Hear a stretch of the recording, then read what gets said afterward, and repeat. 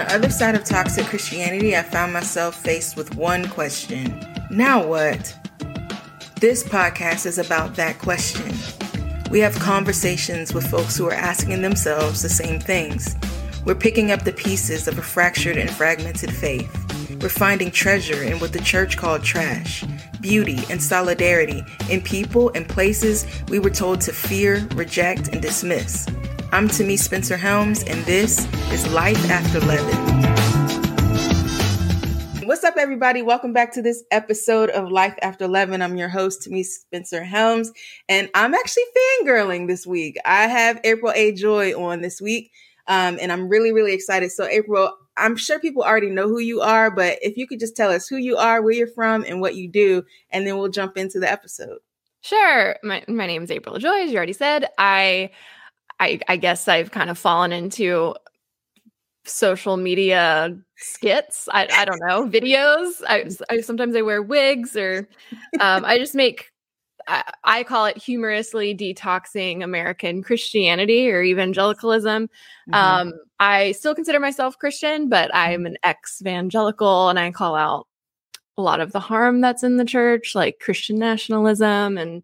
But I try to do it in, not all the time, but I try to do it in kind of a funny way, I guess. If I don't laugh, I'll cry type of situation. Indeed. Yes. Indeed. So that's kind of what I do. And as I would say, I am a former Christian nationalist. Like, I used to be one. So part of what I do is talk about my time in it and then compare it to Christian nationalism of today. Yeah. I would love to jump into that. So the season 2 is called, We're Here and We're Queer, but I feel like having you on the show is exciting to me. So I might ask all kinds of questions that may not just center just into queer realities. But sure. I wanted to have you on because I mentioned the fangirling. I saw you on Instagram, and the first skit I saw you do was is deconstruction sexy? And it was this it was just very well done. And I was like, oh my gosh, I'm a fan. But I wanted to talk a little bit about something else that you posted where you're talking about you and your spouse working through what it means to kind of come out in terms of gender expression and identity, because my partner did the same when we started dating. They were using she, they pronouns. And then quickly after our dating started was kind of actually, I'm moving more towards trans masc, but I didn't know how to tell you that. And so we had to have this kind of conversation about it. And it's been really interesting to kind of watch my spouse become themselves and feel at home in their skin for the first time. So it's been really fun. And I wanted to know, what's that been like for you? Can you share a little bit about that? Yeah. So if you want more information, my spouse and I have we tell our entire story on a podcast called the Non-Binary Marriage Podcast that goes into excruciating detail because it's a very long story. But the gist is when we started dating, their name's Beecher. They were identifying straight cisgender male, like your typical Christian guy. And I was obviously cisgender female. And so we were this kind of embodiment of your perfect looking evangelical darling couple. We got our pastor married us, and we came down the aisle to All Sons and Daughters. It was cringy. We actually got married at the Founders Inn, which is on the same campus as CBN and the 700 Club. Oh my gosh. So when I say evangelical darlings, oh my gosh. Yeah, we were the poster children for white evangelicalism. Wow. Anyway. Regent. So y'all were near Regent. Y'all got married on Regent's campus. Yeah. Well, we met at Regent. Oh. Yeah. I grew up in Chesapeake. So. Oh, we went to church in Chesapeake for a long time so when we first got married, I, about a year in, I started working for the 700 Club. Oh gosh. And Beecher was working as this they were over all the video production at a large church in Chesapeake. Oh my gosh. So yeah. So anyway, back to the ginger stuff. Yes, I'm sorry. No, you're fine. Wait a minute, what? Yeah. So about a month into us dating, Beecher confessed to me through bawling tears that when they were in 5th grade, one time their mom accidentally put their sister's clothes in their room, and then they tried them on, and they really like they felt euphoric and they felt really happy and they didn't know what to do with that. Wow. And they completely shut it down. Like I think somewhere during this season, they had also seen some Dr. Phil episode that their mom was watching about like a transition gone like horribly wrong. Oh my God. Which just like scarred them forever because they had no concept of what transgender was. Because even I probably grew up a little more sheltered when it came to like my parents were a little more strict than Beecher's parents, but even still, like they were never around any queer people. Definitely no trans people. Like if someone came out in their family, they just disappeared. Like they never saw them again. So Beecher had no idea what was going on. They had no language for it. They just thought they were a freak. So they really threw themselves into purity culture. And were really good at it. Like, purity queer people are the best. Cover for queer people. I was super good at it and super judgmental too. Yep. Beecher had checked all those boxes. So anyway, so they tell me this a month into us dating, and I'm naive still, and I have no idea what this means. I knew gayness was wrong, but we didn't really talk about trans back in, when was it? 2012, 2013. So I was just like, oh, okay, well, that's it. You wore your sister's clothes one time in 5th grade and like they'd never done anything since. I was like, oh, that's not a big deal. Like, why are you holding all this shame? I should have known that there was something more to it just based on like the complete unraveling that the teacher was going through. But we had no concept for it. So anyway, long story short, we start dating and then we get engaged. But it was like, so the way Beecher's dysphoria started manifesting was in projecting all of their shame onto me, because I had to do this big confession to them of like, I have had sex before marriage. Which I had to confess to pretty much everyone I met at that point. I was like, well, just so I am damaged. So before you want to like come into a relationship with me, I did mess up. So I've got flower petals out there somewhere. Yep. My rose is scattered. So anyway, so Beecher was projecting all of that onto me. We had a very unhealthy relationship for a long time. It's really a miracle that we even made it. But yeah, so anyway, they were going through gender dysphoria. We had no concept of what that was. We had never even heard that term. So we thought it was a demon for a while. We actually thought it was 3 demons, to be specific. Oh my God. Yeah, I don't Trinitarian type of demon, if you will. Yeah, we named them. I don't remember what they were. I know it was like the demon of lust, the demon of like sexual perversion, and I don't know if the other one was confusion or I don't know, but we had definitely had names for these demons. And Beecher was Baptist, but I was Pentecostal. Oh yeah, so I know how to handle a demon. So Beecher, to be fair, Beecher asked me. I didn't just do it without their consent, but I have literally laid hands on them and tried to cast the demons out of them. Oh yeah. So not my brightest moment. And spoiler alert, nothing changed. So either I was a bad Pentecostal or it wasn't a demon. You had to use the right oil. I was at IHOP KC. So yeah. You knew about demons. I know about demons. I give them names too. Right. There was like this like narrative, like if you name the demon, they'll listen. And it's very creative. Names. Start naming stuff. Jezebel, and you just start naming random biblical characters and calling them.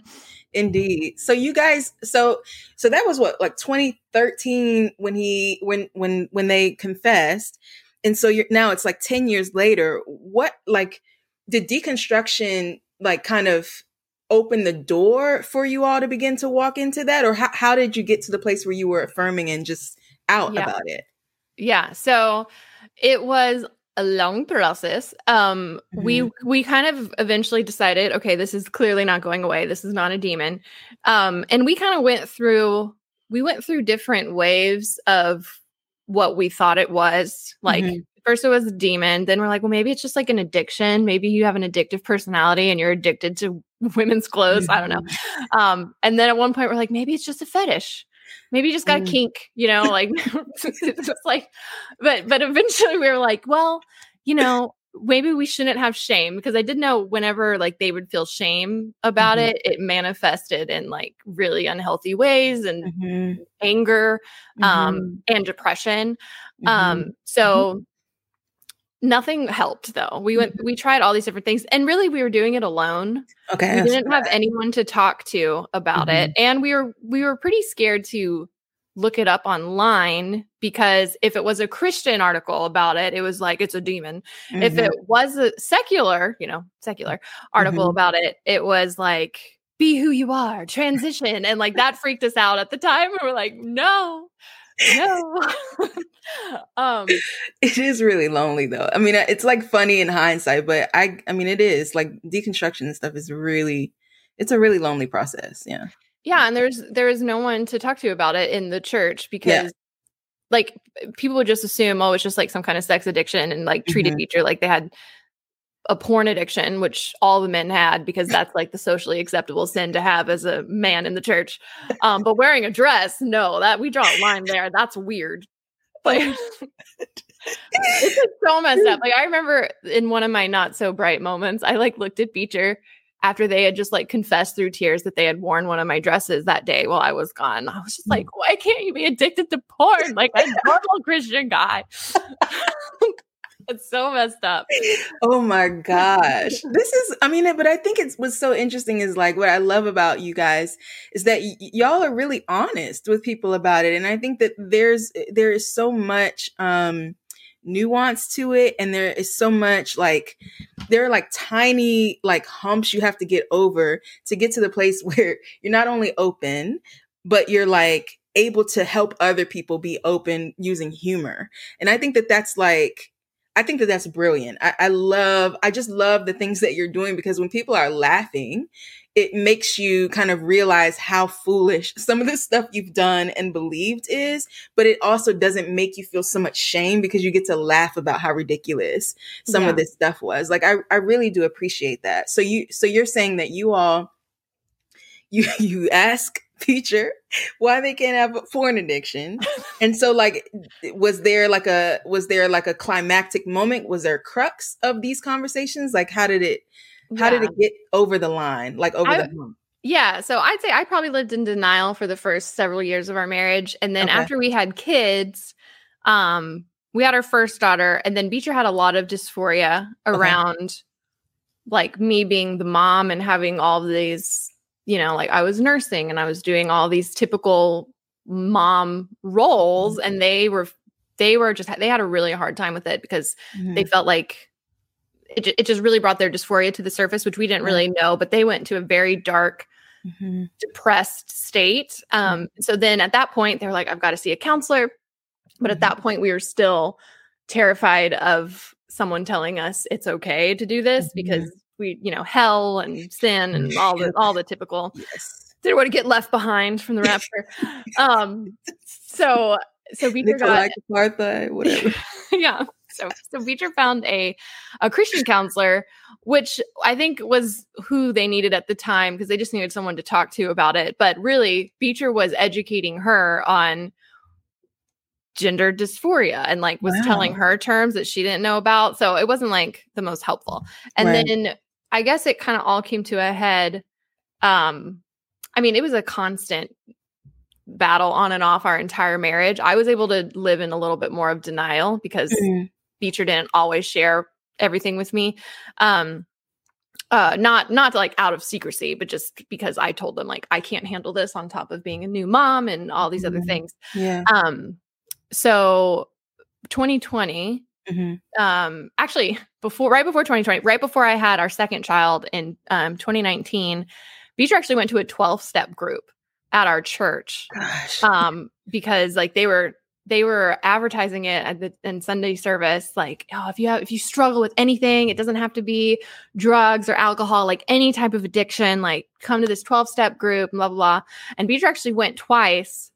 And I think it was really eye-opening for them, because like in a 12-step group, these people were like in and out of prison for like drugs, like they had been violent. It was just, on one hand, Beecher felt better about what they were dealing with, but then on the other hand, it just made them feel even weirder. Like, I can't even connect with people in a 12-step group. Wow. Yeah. And then when we had our second daughter in 2019, and so that kind of got put on hold again for a while because I was just like, I am survival mode. I got a newborn. And then 2020 happened. Yep. And we were all home. And there was suddenly like no distraction. And like Beecher and I, like our whole family, we lived in a pretty small house at the time. Like we were all on top of each other. Like there was no running from it. It was just there. Beecher was home all the time. Beecher couldn't distract themselves from this thing that was inside. And so it got to a very unhealthy place. Beecher, had said in a few different moments, like they didn't think they wanted to live anymore. And so they started seeing a counselor who like actually specialized in gender and like trans issues. So, and she had, I don't know if she was a Christian or she was like, had been a Christian. So she understood like religion and religious trauma and all everything that goes into that. And so Beecher started figuring themselves out and like praying about it. And like, we were praying through the whole thing. Cause like, but there was this one really pivotal moment, in our relationship where I was not the best. Like, I'm great. Like, I'm super supportive now, but it was really hard for me to accept because I also grew up a preacher's kid. And so the idea of like being worried about what people would think was still like really bothersome to me. Like people already thought I was like a Marxist because I didn't vote for Trump. And like, I was like, what are they going to think of me now? Which, but then like my brain would be like, these people already think I'm a Marxist. Just like, they already don't like me. This is, they're not going to change their opinion about me if Beecher stays this gender to them. Right. So, but Beecher had this moment where they were just bawling and kind of said in so many words, like they didn't want to wake up the next morning. And it just kind of like a light bulb went off in my head. And so I grabbed Beecher's hand and I took him into our closet and I like kind of put one of my dresses on them. And I just looked at them and I was like, I would rather you be alive in a dress than dead in men's clothes. And it was just kind of like, I think like that's what the battle is right now. It was between life and death. And it was just kind of like, who cares how Beecher presents or what they wear? Like, it's just fabric. And then I was kind of like, I've been so like hypocritical because I wear men's sweatpants like every single day. And, no one says anything to me about it. And I don't think anything of it. Like, what's the difference? And so, I mean, I'd love to say I was perfect from then on out, but, old habits die hard. And the little conservative girl in me still pops up every once in a while. It's just horrified at where she's at. But yeah, so then Beecher came out to realize they were non-binary because they just said they felt kind of in between. Like they didn't really feel, they didn't feel male and they didn't feel female. They felt kind of both or neither, depending on the moment. So hold on, I have a child calling me. 1 second. So when a partner like is going through dysphoria, I remember, I think it's okay for me to share, but like I remember my partner telling me how far they want to go in terms of transition. And it was a really difficult moment, not because of like, again, it was a very similar situation. Like they had someone look them in the face and say, I'd rather you be dead than non-binary. Like someone very close to them. And it made no sense to me how anyone could say something like that. But I did, when they came to me about it, the question that I had was like, well, what does that mean about me? Because now, like, I thought I was gay, but if you're not a girl, like, how do I, like, what is my role in this? And I know that for me, letting them kind of go on their process of figuring out who they were actually brought up my own identity issues.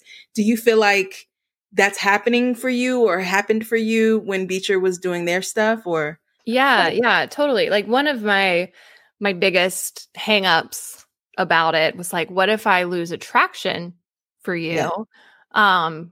You know, because I married what I thought was a Mhm. cisgender man, and now Mhm. you're telling me you're not that.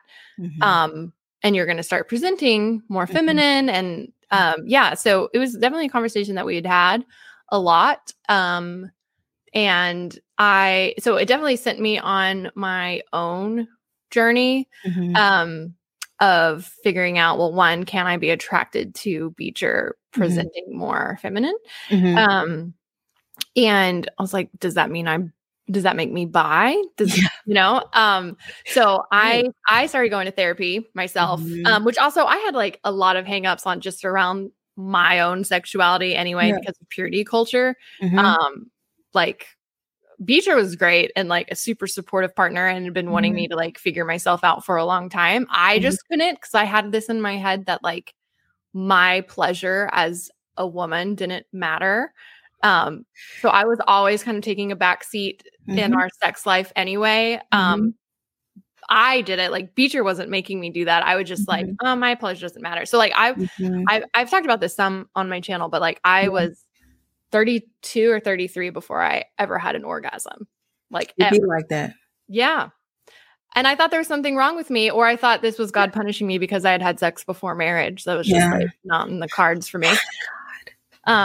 So anyway, I had my own issues like outside of Beecher's identity. Yeah.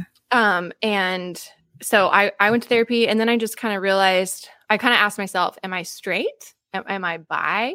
And then the funny thing is, like looking back on my life, I had always been attracted to women at Hmm. various points. Like I would have dreams. Like I didn't have sex dreams very often, but Mhm. if I did, it was always with a woman. Mhm. Um, and I was just it was just like this little dirty secret that I kept to myself. I'm like, that doesn't mean anything. And I just convinced myself that all straight women are sometimes attracted to their friends. Yes. You know, like that didn't mean I wasn't This is straight. normal. Yeah.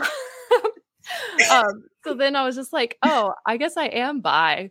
Hmm. Um, so yeah, I mean, it helped me realize that I'm Yeah. bi, but it wasn't like Beecher turned me that. It was like Beecher Yeah. like their finding their freedom and living their authentic self just Mhm. gave me permission to figure Mhm. that out for myself. Where Mhm. like before, like I would have like me being bi would have never like I didn't need to know that information, Mhm. prior Mhm. to like, I don't know. I Yeah. don't know if that makes sense. No, it does make sense because it's like what I'm learning and what I'm loving about the evangelical sort of progressive space is that we have all of these receipts and we know what we used to believe and we did it wholeheartedly because we believed not only that it was pleasing to God, but that like we might go to hell if we didn't.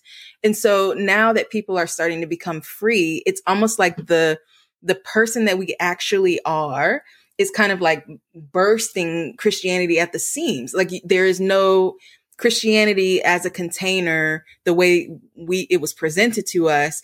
The container is just too constricting. And what's happening, people are healing. They're going to therapy. They're learning that like there's nothing to be ashamed of like about Yeah. myself. And what's happening is it's like almost like burst, like you're saying, it's like almost like bursting the wineskins open. Like we have to have new ways of framing because it feels to me like there is a movement of people being like, I'm just going to be me. And it's so funny, like thinking even about attraction, like, sexuality, because I'm in the similar boat of like, when my partner started to talk to me about transitioning, it was kind of like, well, I'm in love with you. So like, I don't know. I think, so we had this joke kind of when we were dating that like, if you were a kangaroo, that would be my orientation. Like Mm, it's you, right? So it doesn't matter necessarily how they present. And as it's the sexiest thing is when someone is actually in their skin anyway. So yeah. it's been really kind of a beautiful thing to like even push off the expectations of people that would say like you have to figure out like what are you and how do you identify, because that could change it. The way that I talk about it could change. For me, like I just recently have been more public about being non-binary, but I'm saying that I'm a non-binary Black woman because to Mm, me being a Black woman in America is ontologically a thing. It is there's like a legacy and a history and a richness to Black womanhood that I'm like not going to part with, although I don't feel like I myself am a girl. And so I feel like there's so much freedom for us to kind of like figure things out. I'm curious though, because some of the stuff that you're saying, I'm like, yo, like evangelicalism is really, it's really harmful. Like it's like hearing you talk and I'm like, gosh, we believe some really horrific things about God, actually. So how do you feel like what happened for you in terms of your faith? Like, where did you get to the place? So you said you didn't vote for Trump, but you were a Christian nationalist. Can you tell me like how did you exit? Like what happened? Yeah. Okay. So how did I exit? Well, Trump was a big part of that exit because I mean, I was a pretty diehard Republican, equating Christianity with voting red. Yeah. Many times, as like most white evangelicals, I feel like do. Yeah. But yeah, so flip side, like outside of Beecher in 2015, so about a year before the election, one of my brothers came out to me as gay. And so that I was kind of like deconstructing sexuality because of my brother and gender because of Beecher kind of simultaneously at the same time. Wow. But I don't really know how to explain it. It was like a 10-year process from getting out. And I think the first thing that opened my eyes. So I think when you're a Christian nationalist, my faith was so interconnected with my political ideology. Like they were one and the same. So that so in 2011, my dad died of cancer. We believed he was going to be healed because we were Pentecostal. So and then when he passed away, it was just kind of like, oh, well, clearly just having enough faith doesn't mean God's going to answer your prayer. That's wrong. I was taught that. I believe that is clearly wrong because that didn't happen for me. So I started deconstructing Pentecostalism and like being charismatic first, and like faith healing and all that stuff. And so, but because it was so interconnected, it was like little chinks of everything kind of started to unravel, like little by little over several years. And yeah, I wish I could point to like one big moment, but I think it took me a while to even realize that I had been a Christian nationalist. And I think I started understanding Christian nationalism. Like I knew Christian Trump supporters were definitely Christian nationalists. Like there's no world in which Trump is God's chosen and you're not a Christian nationalist. But I know, but then I had this epiphany while I was watching the live news on January 6th. And you see people like beating a cop and they had like a Blue Lives Matter flag behind them. It was like, make that make sense. And then so many Jesus signs and flags and like, even like the prayer rally that they had like leading up to January 6th. And like, the language that they were saying was so familiar. Like I was just like, oh shoot. I was a freaking Christian nationalist. And it was like this moment, like if like my life had played out differently, could I have been there? And then it was even more alarming because I don't know if you know the Texas realtor that got arrested. She had tweeted that there was no way she would go to prison because she was white. She did go to prison. Granted, it was only for like 60 days, but still. Anyway, she went to my dad's church. Wow. And then Beecher actually knew, do you remember Zip Tie Guy? Yeah. Oh my gosh. He went to Beecher's youth group in Georgia. And so it was kind of like this, like, okay, if you went to church in the South and you were white, your chances of knowing someone arrested in the insurrection like really shoot up. We knew two people, both from church, both in the South. Wow. I'm like, oh shoot. Okay. Well, that could have it was like this eerie, like, ew, like I am so close to that.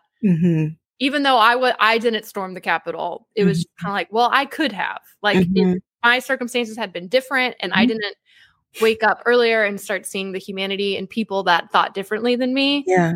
that could have been me. And that was a very like eye-opening, scary, and humbling realization. Yeah, it's interesting to me too, because I know I'm like keeping you, but it's interesting to me because I think I knew people who was there, and that's sad. There was a girl, I can't remember her name, probably shouldn't say her name. She was being interviewed on the news, and I was like, oh my gosh, that girl was on my prayer team. Like, Oh no. we used to meet, so we had these like side rooms in the prayer room where I was when I was in Kansas City. And this girl and I used to get up in the morning and like pray together for revival.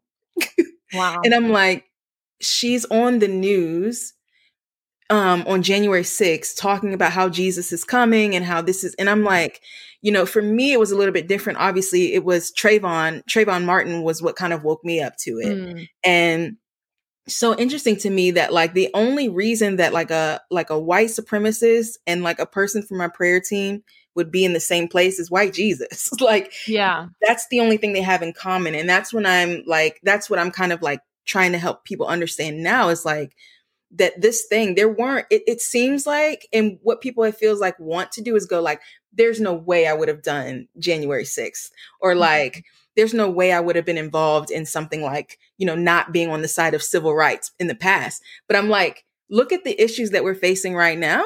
These are civil rights issues. And so you would have done then what you're doing right now. Like, how are you engaging these issues now? So it feels to me like there is very much a moment where people are going, wait, like I signed up for Jesus, but I didn't sign up for this. And people are kind of their own volition, like you're saying, like, in what world is Donald Trump God's candidate? And I feel really kind of grateful for folks who are like, wait a minute, one of these things is not like the other, and getting it on their own, and then going so far as to go on healing journeys, go to therapy, and then begin to talk about it and share their receipts. Because I feel like there are so many people who are stuck in a really toxic belief system and don't know how to get out. And I feel like what I'm loving that you're doing, folks like Tim, like what you guys are doing is really helping people kind of see the fallacy there, that I think a lot of times people of color have been so like buried underneath so much toxic theology that those voices don't really break through right away. And so what you all are doing is really opening the door for people to begin to learn from other people and hear from other people and see other perspectives. And I'm just like super, super grateful for you, super grateful for your humor. If you could talk about like kind of where you all are at now, like, you're out, you've got a platform, you're helping people understand these things. How would you describe like your marriage today? Yeah. I think that's like one of the more surprising things is, when you're really in evangelicalism, you kind of have this like worst case scenario idea in your head, like, oh, if I come out, then this is going to happen. This is going to ruin our marriage. We're going to lose community. We're going to lose everything. And to be fair, like Beecher lost their job when they came out. They were at a Christian college. We pretty much lost our church community. Like they would want to get like the one final coffee. The coffee date. Right. The coffee date where they, hurt our heart, but really they were like, but what about sin? Like, what about it? Golly. Which is really interesting. Just, this is a sidebar, but it's funny to me. Anytime we talk to like a evangelical pastor, like our pastor or like Beecher's boss, who was also like a pastor for a long time, the thing that they would come to, like Beecher would be like, I feel like the fruit of what's happening speaks so much. Like, I'm happy. I'm at peace. Our marriage has never been better. And almost every time they would respond like, yeah, but is life about being happy? Right. And then you realize like they're not happy. And us finding happiness is really triggering for people who are still in it, which is why they've got to like, oh, well, they're just living in sin. There's pleasure in sin for a season. Like they have to write it off. Yes. Yeah. Anyway, and just like I had said, our marriage really has never been better. Like we just, before even even before Beecher came out, like we tried to fit gender roles that society and like the church had put on us. Like I felt like as the wife, it was my job to do most of the cooking and the cleaning. And even though like I worked full time when we first got married, I still was like, oh, well, have to be the domestic one. And Beecher, like, and I'm not a good cook. Like I cooked the chicken, it was like dried chicken. I oversalted the beans. One time I tried to make a casserole, but I put the plastic lid on it. So it just melted in the oven, like on the, like, I'm not a good cook, but I tried really hard because I felt like I had to, or like I would fail as a woman if I couldn't. And meanwhile, Beecher is like an amazing chef and loves cooking. But we felt like we were just like fighting against our natural strengths because we felt like we had to fit our gendered boxes. So even outside of like Beecher's gender identity, we already like grew up like at the time that people would have called me a tomboy. Like I have much more masculine traits than a lot of at least like society things, which makes me think like these are not masculine traits. These are just traits that some people have and some people don't. So, but now we've like Beecher pretty much cooks all of our meals because like, I mean, I'll do it every once in a while like, if I need to, but like Beecher does most of the cooking. I do the dishes. I would rather do the dishes than cook the meal. I get like super in my head of like pressure of like, what if this is terrible? And because it has been terrible many times in the past. And like Beecher we're just like open, like, Beecher does the cooking. And there's like not this shame behind it. Like before we'd have to be like, Beecher does the cooking. Like, to be fair, like we have family members that are like, April doesn't cook. Like early on, like horrified. I'm like, trust me, you don't want me to cook.